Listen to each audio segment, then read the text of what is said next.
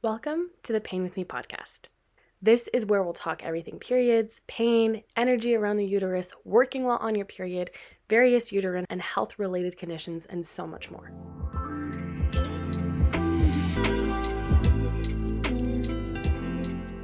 Welcome back to the Pain With Me podcast. I'm your host, Melissa, and this week we're going to be talking about period products. I think it's so important to discuss because there are a lot of options out there, some really, really great ones, and sometimes it's important to know the different options that you have. There's also a lot of stigma around using pads or period underwear, so let's dig into that. To start off, last week I did a quick poll on a few social media channels to see what folks prefer for their period products. The poll included the following options to choose from: cups, tampons, pads, or period underwear.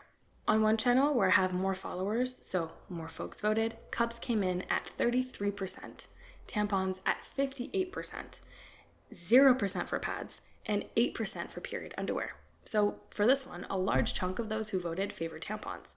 For the other social channel, it was only between cups and tampons. Cups got 40% and tampons 60%. It's really interesting to me that folks seem to prefer tampons. As a cup wearer, I will never go back. I actually got my period unexpectedly a few months ago while I was at my mom's, and she only had a tampon. After not wearing them for 5 years, it was the most uncomfortable thing. I also want to say that I'm not judging. Whatever you prefer is completely up to you. It's your body and your comfort level. Cups and discs can be extremely scary or intimidating. They definitely were for me. Depending on what you're used to, it's also a little bit more invasive, even if it's your own body. Personally, tampons with the extended applicator are what I always used before the cup, so I wasn't used to literally sticking my hands inside me and placing a period product. You might be used to the other tampons without the applicator, which would make the transition to a cup or a disc a lot smoother, but at the end of the day, it's still an adjustment. No matter what your preference is, it's important for you to listen to your body though. I should also mention that a lot of those my age who menstruate are probably not used to the cup or disc. We grew up when tampons were still being developed and worked on, and they were kind of a step up from pads for those who could and wanted to use them. It's kind of like the saying, if it ain't broke, don't fix it. That definitely applies when we're in a routine or are comfortable with something and don't need to change or look elsewhere. I get why some people don't want to try cups and are okay with tampons, which is perfectly fine, but it's also good to know the alternatives and the facts. It's also important to mention that some folks cannot use tampons, cups, or discs, essentially any insertable period product, like those with vaginismus, as I mentioned in a previous episode. I know we didn't really get into it, but essentially vaginismus is a pelvic floor condition where your muscles contract and is extremely painful. Most of those with vaginismus can't even insert a finger, let alone a tampon. And so the option for any insertable period product is taken away from them until they can heal if they want to.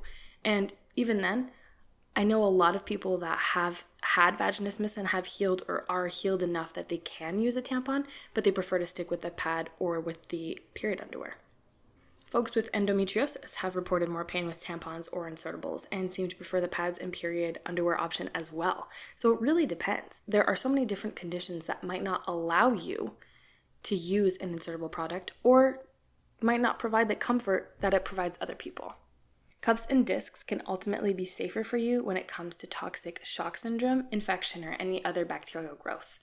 You can leave a cup in longer than you can a tampon without a higher risk of TSS, as long as you follow the guidelines the brand provides for duration and product cleanliness. I did a lot of research on this topic, and I realized that there is not a lot of information actually out there because a lot of tests and experiments aren't actually done. Different studies concluded different things. For example, I saw one study that said 1 to 3 out of 100,000 people can get TSS from tampons, but I saw another one that said 3 to 6 out of 100,000 people can get TSS from tampons. So either way, we do know that the risk for TSS with tampons is greater because whether it's 1 to 3 or 3 to 6 out of 100,000 people, we know that the risk for TSS is greater with tampons than it is to cups, which is reduced to 1 out of 100,000 people at risk of toxic shock syndrome with cups. That's a really big tongue twister, toxic shock syndrome. because at the end of the day, any period product can have that risk. Again, this is just what I found online. I'm not a medical professional. If you want to talk to your doctor or gynecologist or anyone before you switch, feel free to do so. It's also important to know that they're completely different materials. Cups are made of silicone that is medical grade, and tampons are made of cotton and different materials. Again, though, we already know that not a lot of studies are conducted when it comes to vaginas and conditions that can come from menstruation or with menstruation. For those of you wanting to know what TSS is exactly, I found a great description on the Health Journal website that says the following. For toxic shock syndrome, or TSS, to occur, these particular types of bacteria must first overgrow and make large amounts of the TSS toxin, which then enters the bloodstream. I think that that's a great example of what it is. Essentially, it's a toxin that happens mixed with a type of bacteria, and it enters your bloodstream, and it can be extremely dangerous, even fatal. Tampons can increase the risk of TSS if they're left for too long inside the vagina, which leads the bacteria to grow. And tampons can actually stick to vaginal walls, especially if or when blood flow is light, which is insane to think about. They only tell you that you have to change them because of TSS, right? But if you think about it, you're putting this tampon inside you and it expands. Of course it can stick to the walls. If your flow isn't heavy enough, and for the folks that use tampons, we've all done it before, that it hurts when you pull it out. So can you imagine if pieces of the tampon stay stuck there? The ones that are super absorbent are the most dangerous. This is what I've seen with my research. Again, I'm not a doctor. Take what I'm saying with a grain of salt. But when I was perusing the health journals and the published articles that are credible, they've all said the same thing. They suggest to avoid super absorbent tampons, to use liners or pads at night when you go to sleep, because we all know that you're not supposed to keep a tampon more than 6 hours, and to also use pads or liners on the last day or when your blood flow is lighter. Thankfully, manufacturers have also changed the materials that make up tampons, which have reduced the risk exposure to TSS a lot since the 80s. There was a huge rise in TSS cases, and so they figured that they had to do something. At the end of the day, a mix of different products may be necessary. It might be the safest option. If you use tampons, you already know how important it is to change it no more than every 6 hours, and sleeping with them can increase risk to TSS and more. I'm not going to lie to you, when I used tampons, I definitely slept with them. But I would make sure that it was the last thing I did before going to bed, and that I would change it immediately when I woke up. That being said, it was still not super safe. And we all think of it like, oh yeah, TSS, blah, blah, blah. But I heard so many stories growing up or read so many stories growing up of people that had TSS and died. And my mom always flipped out. My mom was more of the pad era. She was kind of getting used to tampons, like in the 90s. I remember her talking about them. And I understand. It's like you're putting something inside your body. But just as long as whatever you choose, just be safe and clean with it. Here's a little fact that I actually didn't even know until I did the research. Did you know that tampons and pads actually have a shelf life? They have a 5-year expiration date. They can get moldy if exposed to wet or, I hate this word, moist environments, which is so disgusting to think about. Imagine not knowing this and using a moldy product. That is so unsafe, unsanitary, and again, disgusting. Cups and discs don't have a shelf life, and neither do period underwear, but once you have them, it's important to follow the guidelines on when they need to be replaced. And, of course, cleaned. Cups and discs are also cheaper in the long run and much less wasteful. Your cup or disc can last you on average between 1 to 2 years, whereas a box of tampons may last you a cycle or two, depending on flow, tampon size, and more. There are also reusable pads that you can purchase, which are so cool. They're better for the environment and usually better material for your little punani. I wish all of this stuff was available when I was growing up. I envy all of the options that the period havers have now. Because we literally had tampons and it was 2 huge brands fighting against each other with the most ridiculous commercials showing people playing tennis and we all know which one it is. And then the diaper pads or the liners. Like the newest technology was the really thin liners that can stick without the wings on the side. And I mean, I'm so grateful that I didn't grow up in the 30s. Let's be clear. But it's awesome to see all of the period product alternatives that are being put on the market. Facts and preferences aside, I know how hard it is to get used to something new, especially if what you're doing is working for you, as I said before. I wasn't a huge fan of the idea of period underwear, honestly, until I realized I was comparing it to a pad. And the pads I compare everything to are those extremely thick diaper-like pads that were so uncomfortable for me. I think this is also why there's a stigma around pad users. For some reason, people think that they're dirty, and the people who use pads sit in their period blood. But the point of a pad is to absorb, just like a tampon. The only difference is that it isn't inside you, it's stuck to your underwear. Some pads can absorb even more than tampons can. So period underwear is awesome. I was actually chatting with some friends, and they were telling me how period underwear creeps them out. And I get it. It did for me too.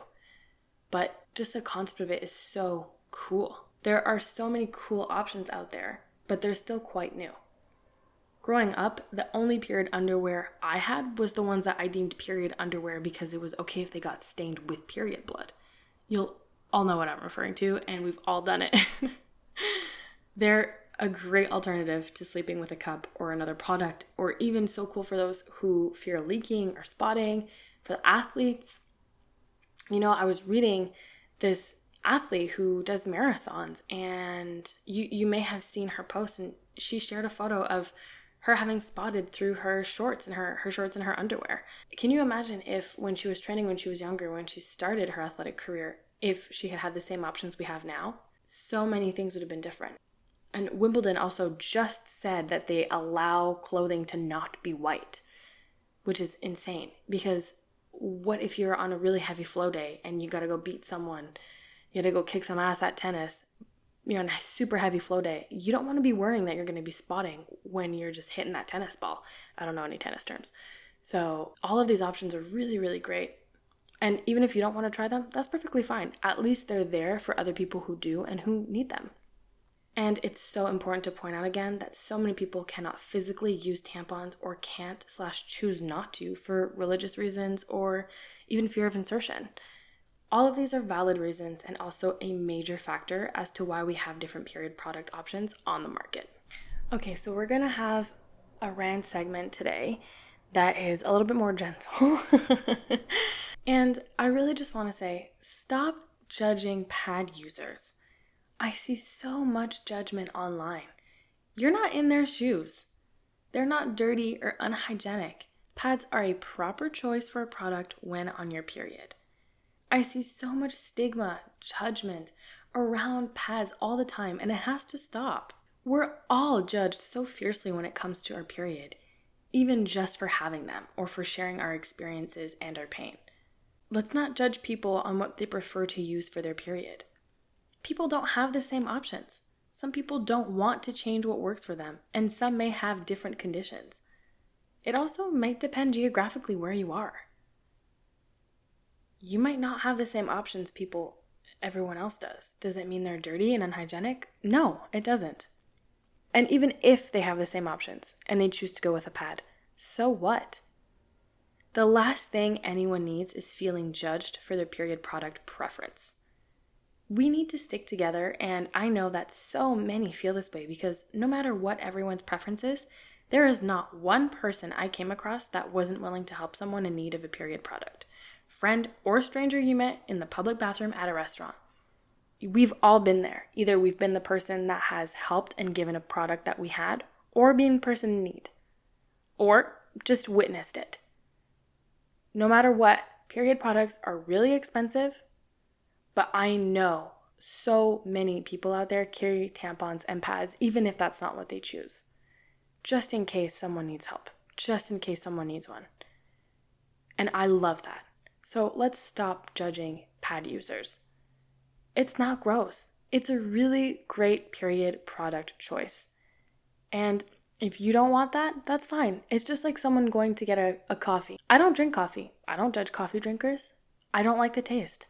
You like the taste? Then you get that. I'm going to get a tea. Why does it have to be different for period products? Okay, no matter what, let's support each other and work towards free period products for everyone. Let's break the stigma around period product choices and just focus on what's important here. Period positivity and change. Okay, gentle rant over. So that's some facts about cups, tampons, and other period products. I have only tried the cup and I do want to try the disc, so I'll keep you all updated on that. I currently use the Diva cup, and I just want to say that I tagged them in a post that I made on this page, and they commented, and it made my entire freaking year, and I am so happy about it. I love the Diva cup. As a business, as a brand, they're amazing. They're fantastic. I always do my research, and I love supporting good brands, the ones who don't test on animals and that are actually healthy for you and not full of crap and toxins, and just that have good people. And I don't know, I feel like I always had a good vibe from the Diva cup, and that's why I stuck with it. They also have a disc, so the Diva cup is one of my favorite period product brands, and I will always endorse it.